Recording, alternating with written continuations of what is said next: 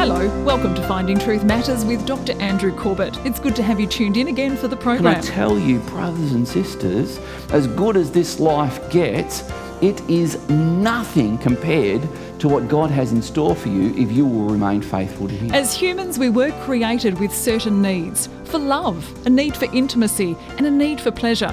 Some people are hell-bent on pursuing the fulfilment of these needs, however, with whomever and at whatever cost.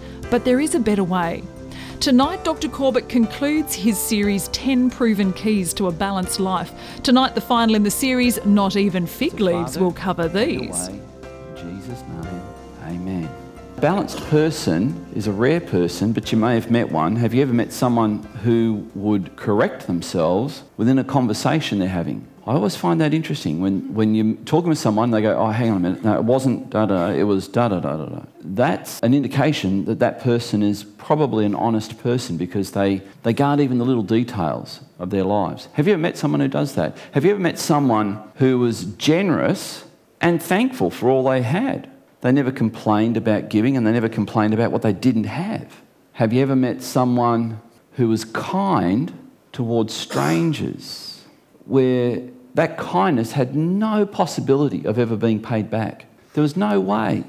Have you ever met someone who would return things to their owner, or perhaps use or borrow things from someone, and then give it back better than they found it? Have you ever met someone who was deeply spiritual and refused to compromise being in worship on a Sunday, irregardless of the sacrifice it meant making? You know, as I think of that, I think of some of the Bible characters. Right now, I think of Daniel in the Old Testament. Each of these you could go tick with Daniel. Daniel was like this. You remember the king passed a law saying, you shall worship no other gods except the statue of me. So what does Daniel do? He goes home to his upstairs apartment, opens up the window to the street, where all the people down on the street can see, and he kneels down toward Jerusalem to pray to the God that he's always known from childhood, in complete defiance of the king. That came at a huge price, because if you know anything about the story of Daniel in the lion's den, that's why he ended up there, because he paid a price. He sacrificed in order to maintain his spirituality and to worship God. Have you ever met someone who fought for the rights of others to have justice? They were very concerned that those who were vulnerable, those who were less fortunate, weren't taken advantage of. Imagine if you had someone who you could tick all of these things with. They'd be an exceptional person. I'd actually argue they would be a person who had their life in balance. They understood what it was to have a balanced life. Have you met someone who was fiercely loyal under intense pressure not to be? You ever met someone like that? It's a timely reminder for husbands and wives to remember the vows that they exchanged on their wedding day when a question like this is asked. Many of you who are married will have vowed that you would remain loyal and faithful to the one you married for better or for, help me out, worse. What does worse look like? Dinner's cold when you get home? If that's your worse, you lack imagination. Fiercely loyal. That's a balanced person. Have you ever met someone who is peaceful, even in times of intense stress? And as I've mentioned throughout this series, the balanced person is someone who's got something happening in here that's not dependent on what's happening out there. And all too often, we are looking at our circumstances, what's happening around us, as our source of peace. But the balanced person is someone who has that inside them and it comes out. They're not looking for it outside to come in. Have you ever met someone, and now we sort of come into what I want to address today. Have you ever met someone who had a clear sense of the sacred? They seemed to have a very clear sense of what was sacred, and they didn't trivialise it. They weren't flippant with it. They had a clear sense of what was sacred. If you've met someone who has some of these qualities, then chances are you've met someone whose life was well balanced. And this is the point I want to make, and I'll use my props again and to make this point. So imagine this is the potter's wheel. Imagine this is a person's life. They now have life. What have I put it out here? That's a life out of balance. But what if I put it in the middle? And that's the picture in Jeremiah 18 where God says to his people, I am the potter, you are the clay. Let my hands come on you. And this is what I'm saying. A balanced person is someone who's in the middle of the wheel where God wants to shape their life. And by being in the middle of the wheel, with the potter's hands shaping them, they're in the safest place. They're in the place where they are least likely to be thrown out of whack. And that's the picture. This is the balanced life. But you can imagine what would happen if people are out here and when this lump of clay is in the middle, looking up at the potter, he's got this clay has just got one vision, and that's of God and what he's doing in their life. So no matter what else is happening out here, and out here, there's a lot more G-forces out here than there is in here. And if you're not in the middle of God's wheel, life at times can seem hectic. It can seem like you're being thrown all around the place. But when you come into the middle of the wheel and allow God to have his way in your life, things start to get into balance. And a lot of those things will be counterintuitive to you. Like a lot of us have needs, and the potter's going to go, give away what you've got. And then we think, well, our needs will be greater. And as we heard Jeff share, sometimes you just got to keep your vision on the one who you claim to trust by being in the middle of the wheel. This is episode 10. This is Not Even Fig Leaves Could Cover These. It's taken from what happened in Genesis chapter 3. What I want to talk about is some of the issues that we see in the earliest chapters of Genesis. And this is where I want us to understand some of the foundation of having a balanced life. And this is what I think we need to understand. I grew up in a home where, I might say I need, insert whatever I claimed I needed.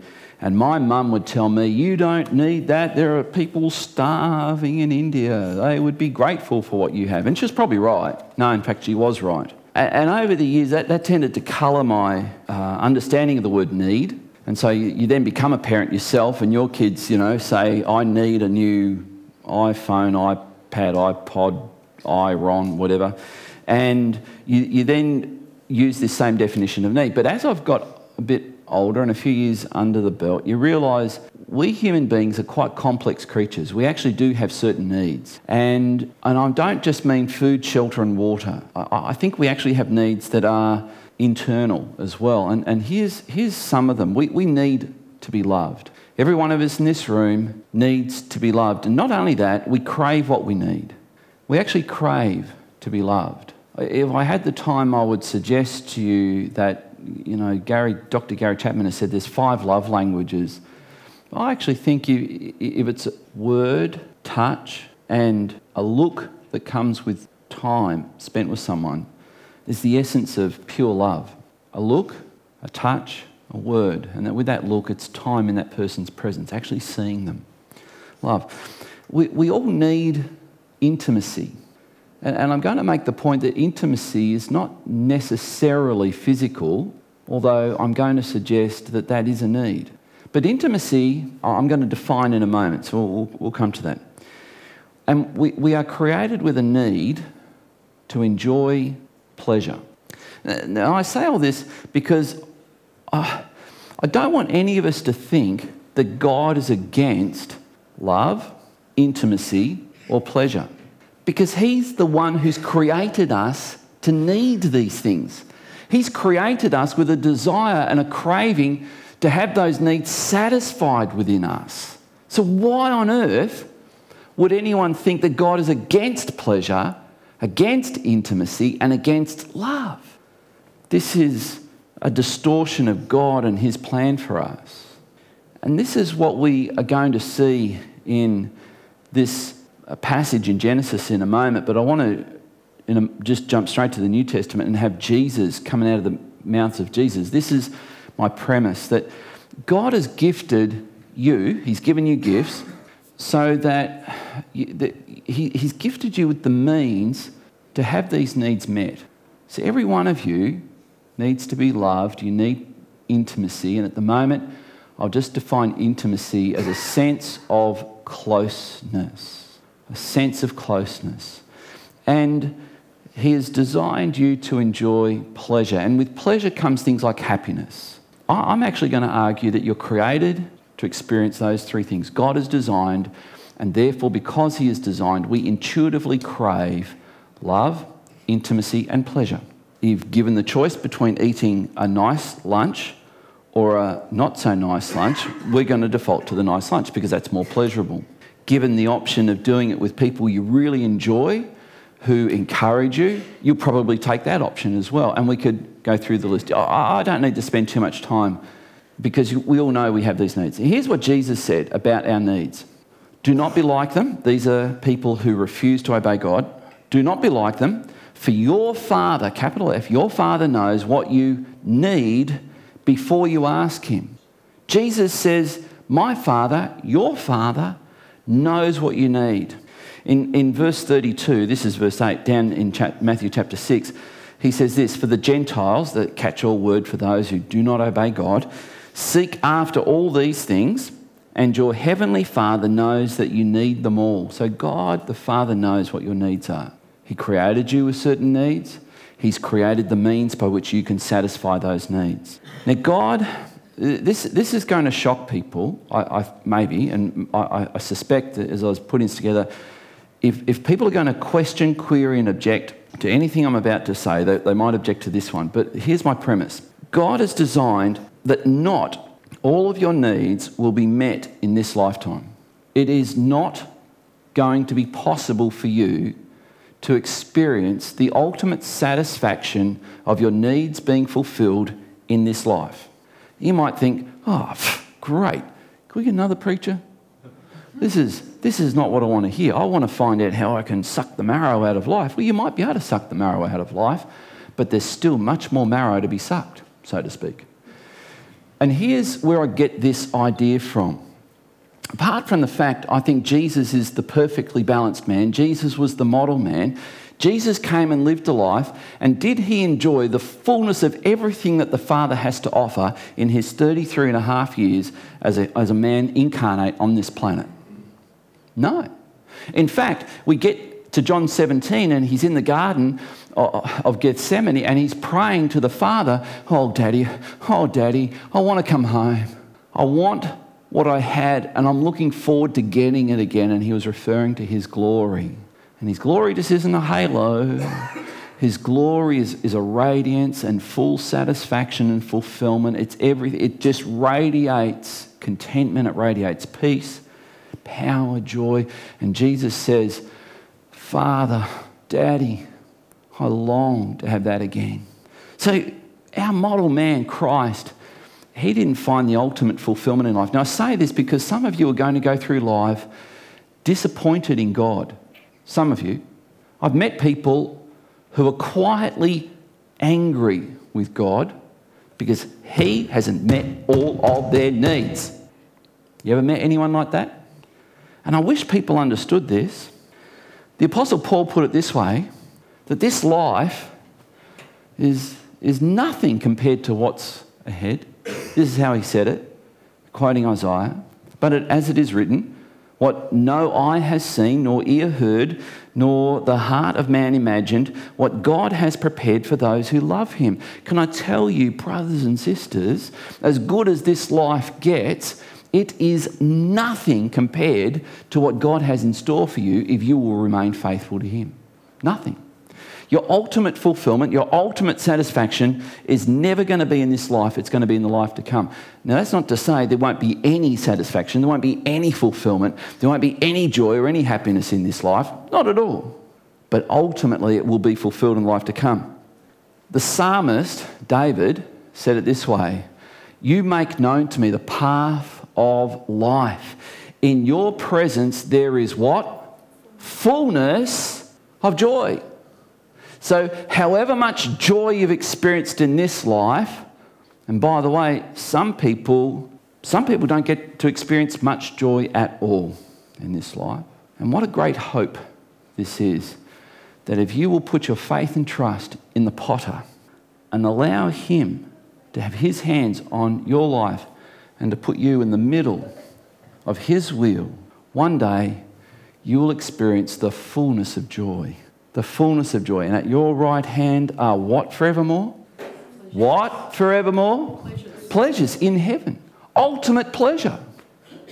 What's the most pleasurable experience you can taste in this life? Whatever it is, it's nothing compared to what awaits you in heaven. A balanced life understands this. And if we can think of heaven as the ultimate place where it's sacred, which means set apart for God, and this life is not quite that, then what we're doing is this. A balanced life balances being sacred in a secular world. So you understand that we live in a world where people are going to do things that are selfish, that hurt people. They're going to do things that are in their interest, not in yours. They're going to betray you. They're going to let you down. They're going to say things about you. They're going to be physically violent perhaps towards you. They're going to financially try to rip you off. And none of that is right. None of it. That's a secular world. And we're called to live a sacred life, a life that honours God, a life that is in the middle of His will for our life, with His hands shaping our life. And at times we may not understand what the potter is doing to us, but if we will just remain balanced and in the middle, we will end up as a beautiful earthenware vessel. So a balanced life balances being sacred in a secular world. Now, having said that, here's where I hesitate. And I'll tell you why I hesitate. Because what I'm going to talk about is what it means to be sacred in a secular world. And the reason I hesitate is because I'm hoping that we are going to rescue people out of this secular world who have tasted what this secular world has to offer. And what does that end up doing? It ends up hurting them. What does this secular world end up doing to people? It abuses them. It rips them off. It breaks their trust. It leaves them with consequences because of that. And that's why I hesitate, because as I describe the sacred, some of you are going to go, oh, great. Oh, how on earth can I attain that when I've been abused, or when I've been hurt, when I've had my trust broken, and now I've got the consequences of it? And it could be, as I've met some people who came out of a drug culture where they now have a kind of hepatitis that can't be cured, where some people have come out of a lifestyle where they have contagious diseases that to date there's no cure for. Some people that, as I heard someone put it, they chose the wrong parents to be born to. And as a result of that, they've been sexually molested, physically abused, and now they are psychologically traumatised. So you can see why I hesitate. Because what I'm going to describe, living sacred in this secular world, is going to sound so far away from where that person's come from that it's going to sound like I'm actually a bony-fingered old prophet sort of pointing the finger at people going, you don't measure up. And please, that is not my heart. My heart, as I hope you'll see at the end, is to say, God uses people like me who have failed. And He uses people like you who have failed to reach people who are experiencing the pain of failure right now. Do you hear my heart? So in saying this, I'm going to touch a nerve. And I know I'm going to touch a nerve. And I have a back door off this stage for a good reason, and it's days like this. Here's the nerve. I want to explain to you why sexual activity is especially sacred. I mean, why is the devil so in love with sexual sin? Good grief. It's a bigger illicit industry than the illicit drug industry. Literally.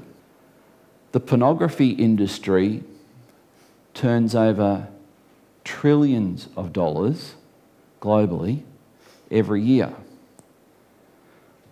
The drug industry, and I'm talking illicit drugs, doesn't even come close.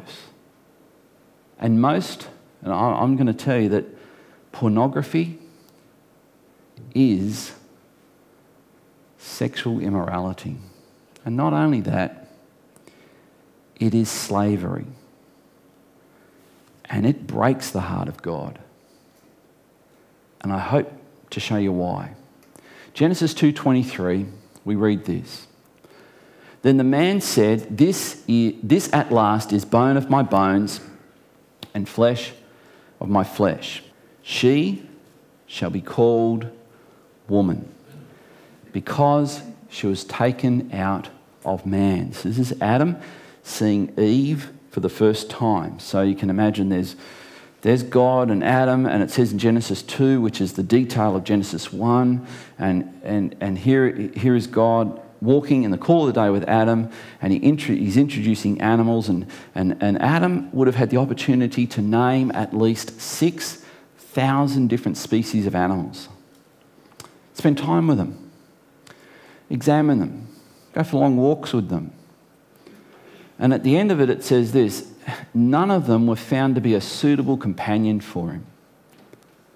And so God put Adam to sleep and took out from him, it says, a rib.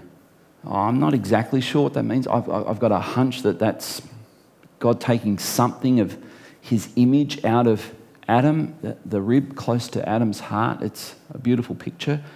And whatever that essence was that he took out of Adam, from that, he created Eve. However Eve looked, she was perfect for Adam. Not only, she would have been the perfect woman. The perfect woman. Little wonder many Hebrew scholars believe that the Hebrew here, in Hebrew, when Adam says, this is bone of my bone, flesh of... that in Hebrew it actually sounds like this: haba, haba. That was me lightening up a very heavy message.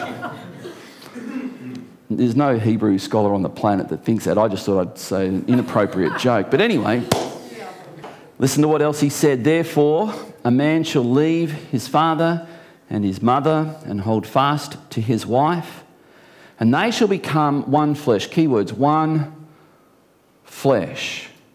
One flesh. One body. One.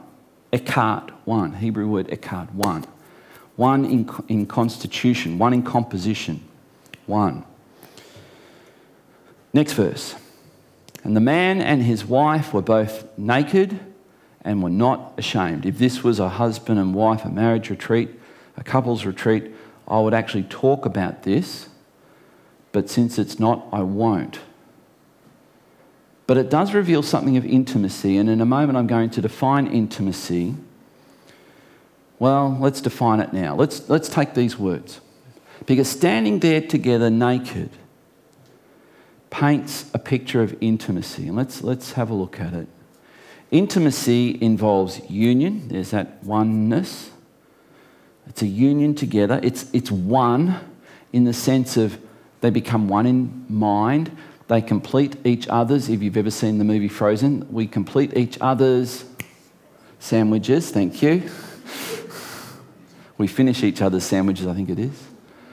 We finish each other's sentences. And if you've been married for a while, husbands, you know that when you're having together with your wife a conversation with someone, there's very little you have to say. Moving on. Openness. Openness. You can be open. You should be open. That's intimacy. And with that comes trust. And in fact, if we had... And I do this with couples as I prepare them for marriage. I define intimacy, and we spend 9 months going through each of the 5 stages of intimacy. And we see that it starts off here with politeness. It then moves to facts, and it then moves to sharing of opinions. It then moves to an exchange of how the heart is feeling. And then the last one is rated R, so I can't talk to you about it right now. But here is this last one that intimacy involves, and it involves knowledge. Knowledge. and you get to know someone. You get to know how they think. You get to know how they would respond. You get to know their past. You get to know what their dreams are. That's intimacy. And we're created to have that kind of relationship with someone. Now, as a single, you're created to have that to a degree in a friendship. As a married person, you are designed to find that in your spouse. So sexual activity is uniquely designed by God to meet our need for intimacy. The two become one. It goes on, it says, Adam knew Eve, and together they became one. Adam was united to Eve, and together they became one. And that picture that I've just given you is the picture that Paul the Apostle gives in 1 Corinthians 6:1. Maybe you're beginning to see why Scripture treats sexual activity not as a recreation, not as if it's just two pieces of meat slapping together, not as if it's an exchange of body fluids, but as something that makes someone one. It's meant to. In fact, we could look at the purpose for sexual union and say it satisfies the needs of the human soul. Pardon me. For those on radio, that was me undoing sticky tape off a roll. Trust me, it really was. This is probably better depicted as Adam, a blank sheet. Eve, indistinguishable now. One. Is the sticky tape white? Well, yeah. Is the paper a little bit shiny? Yeah. They both possess the qualities of each other now. They're one. What happens if people don't understand that sexual activity is sacred, meant to be the union, the uniting, the bonding of one person with another one person? Can I have a volunteer? Alex, could you, I'm just a little bit busy up here. Could you unstick that sticky tape from that paper, please? Thank you. Just put Adam down there. That's remarkably good, actually. I didn't think you'd get it that good, but here we have the person who's now had a relationship with this person, and now they go to form a relationship with another person. Alex, how hard is it to get that off there now? Harder or easier? A lot easier. It's difficult when you give yourself in intimacy and surrender to another person sexually to have the kind of intimacy that you need when you don't understand this is meant to be sacred. And you can imagine that eventually, it doesn't matter if you're a man or a woman, because this poor bloke here, you wonder why divorce hurts so much, so often? Something of the soul rips. It's painful for people. It's really painful. But can I tell you, God has ordained the means by which your needs are to be satisfied. And those needs are to be satisfied in union together. That results in the ultimate intimacy, which means trust, which means openness, which means togetherness, which means sharing, transparency.